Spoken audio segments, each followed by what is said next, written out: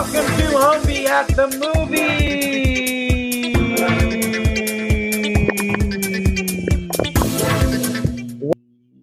Hi, I'm your host, Chad Ownby, and today is the first episode of Ownby at the movies, in which we will be talking about the animated film Asantewaa and the Golden Stool.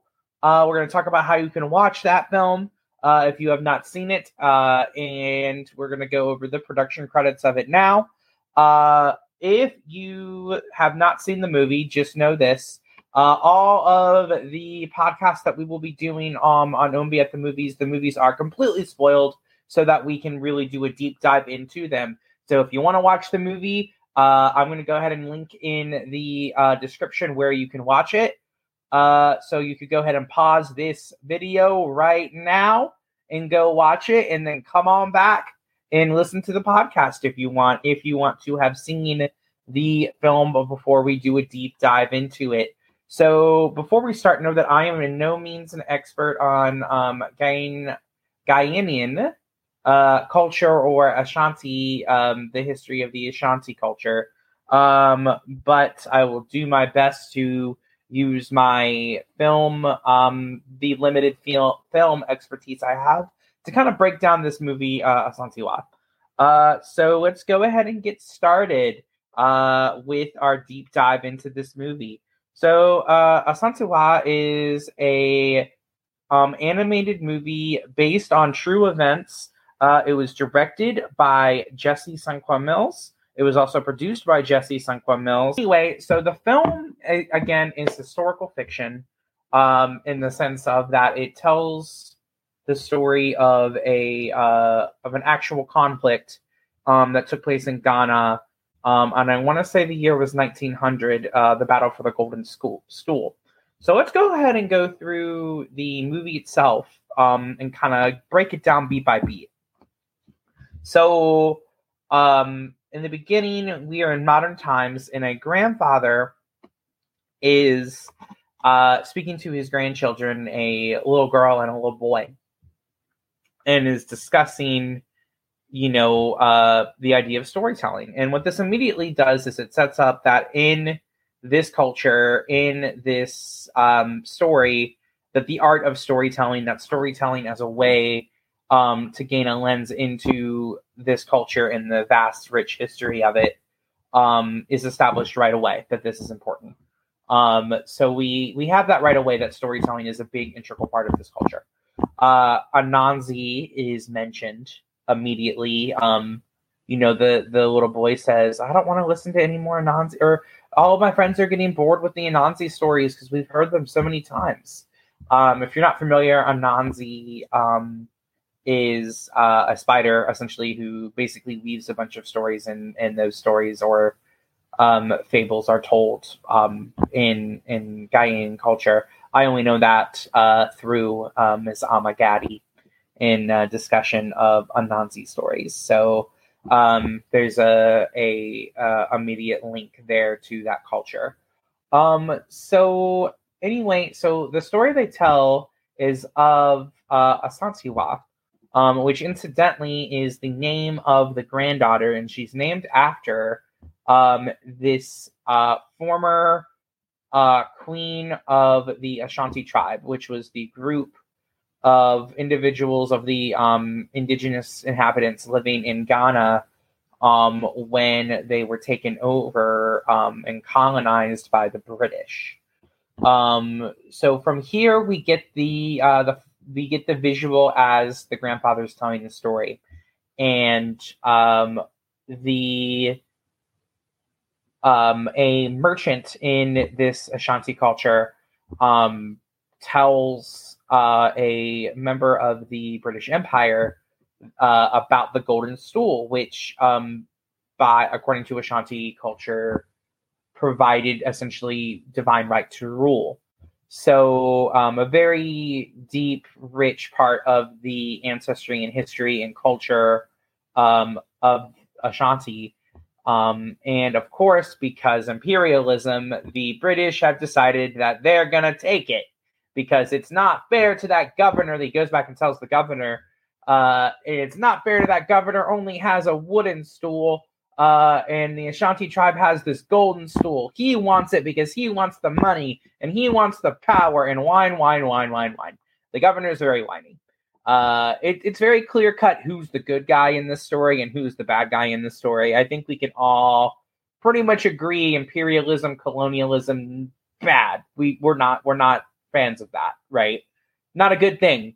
Going into another culture and another country and trying to take it over, regardless of where you are, whether it be Africa, Latin America, India, the United States, Canada, Mexico. It does not matter where you are. It's not good. And going into that is we see desired cultural appropriation. This golden stool is so important to the rich culture of the Ashanti, yet to the British Empire, it's a cash grab.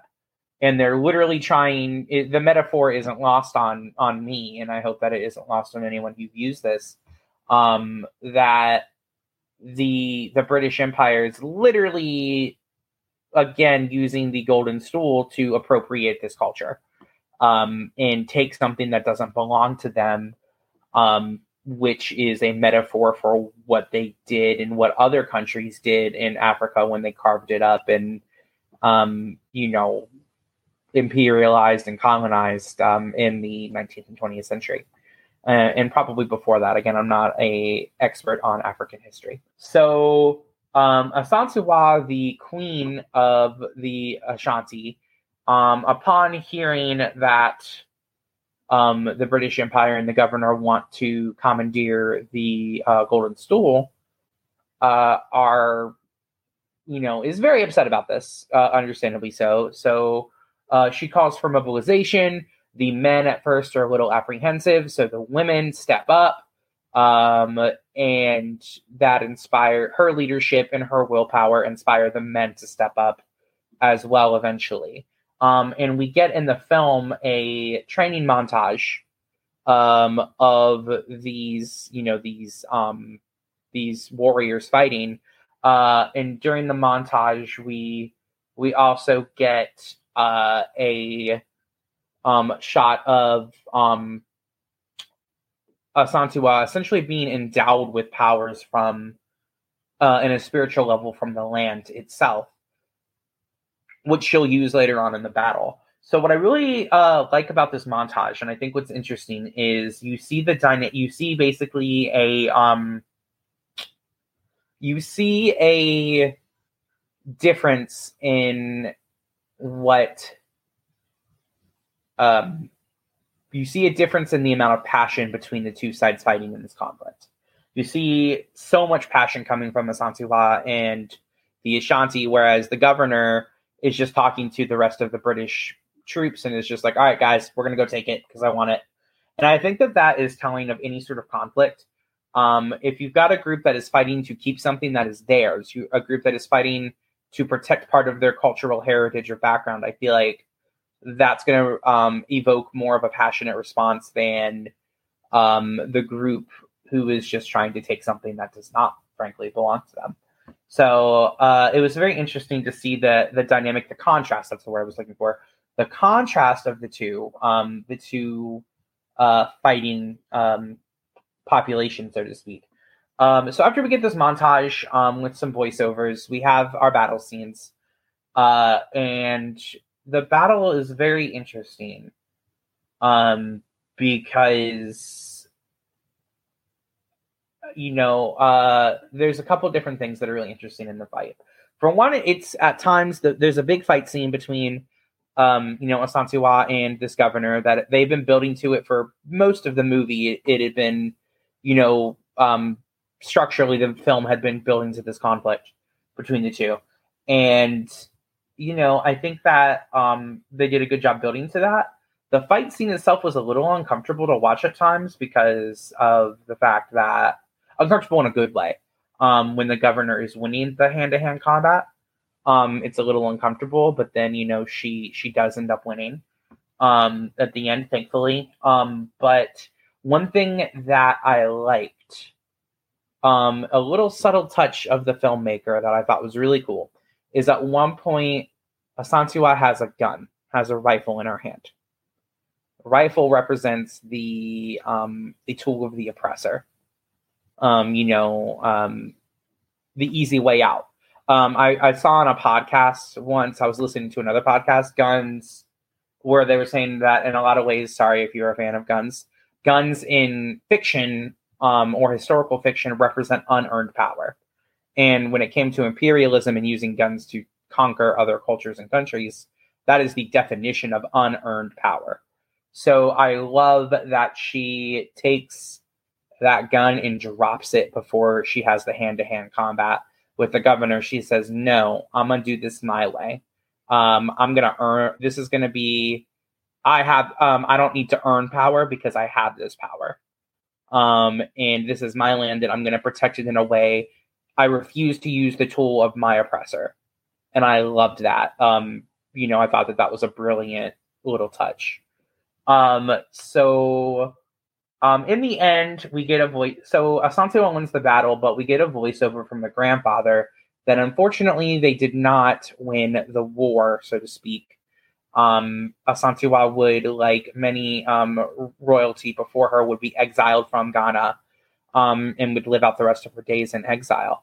And it would be a long time before the British Empire would be expelled, so to speak, from Ghana, and they would gain their independence. But the Golden Stool does not ever fall into the hands of the British Empire. So and I love that, because even though they took the land, even though they took the lives of many people and uprooted this culture and really destroyed a lot of lives, there's a part of that cultural identity, a major part of the cultural identity of the Ashanti, that remained untouched by the oppressor. And I think that in itself is a very powerful lesson. The other thing I want to discuss is this interesting distinction that, interesting emphasis that the filmmakers put on the fact that Asantewaa was a warrior queen. Woman at one point is even put in all caps.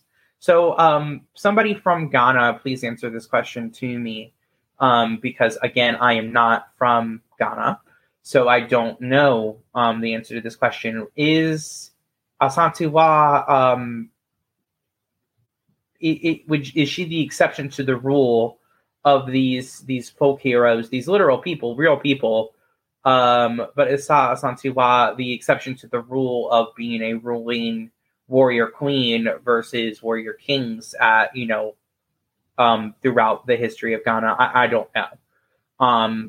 But either way, I think she was incredibly empowering, and I love that the little girl at the beginning is named after her.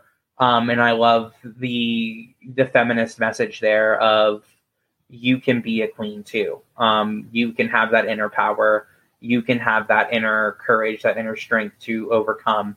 And I think that message will be timeless. So I think it's a very important movie from what I was seeing. I think it's a very relevant movie. I encourage it. I think you should watch it for sure. Again, I'm putting the link to how to watch Asantewaa in the description below. So again, I highly encourage you to watch this movie. It's only for about 46 minutes long, and it's animated. I think it would be an interesting movie to watch with your kids if they're old enough to watch, in your mind, watch violence. There's like one joke or reference to body parts in passing. So I would say, if you're going to watch it with your kids, just know those two things. But other than that, again, I thought very highly of it. I thought it was very well done. You could feel the passion coming out of the project. So this was the first episode of Ownby at the Movies in the can. That's right, we are done. If you have any other movies that you would like me to view and discuss with you, please put in the chat below. Please comment below, or reach out to us in another way on our website. Coming up next week, we are going to take a break from Ownby at the Movies to discuss Valentine's Day around the world. That's right. It's not just a Hallmark holiday, folks. We're going to learn about Valentine's Day traditions around the world. So thank you very much. And I hope you enjoyed this edition of Ownby at the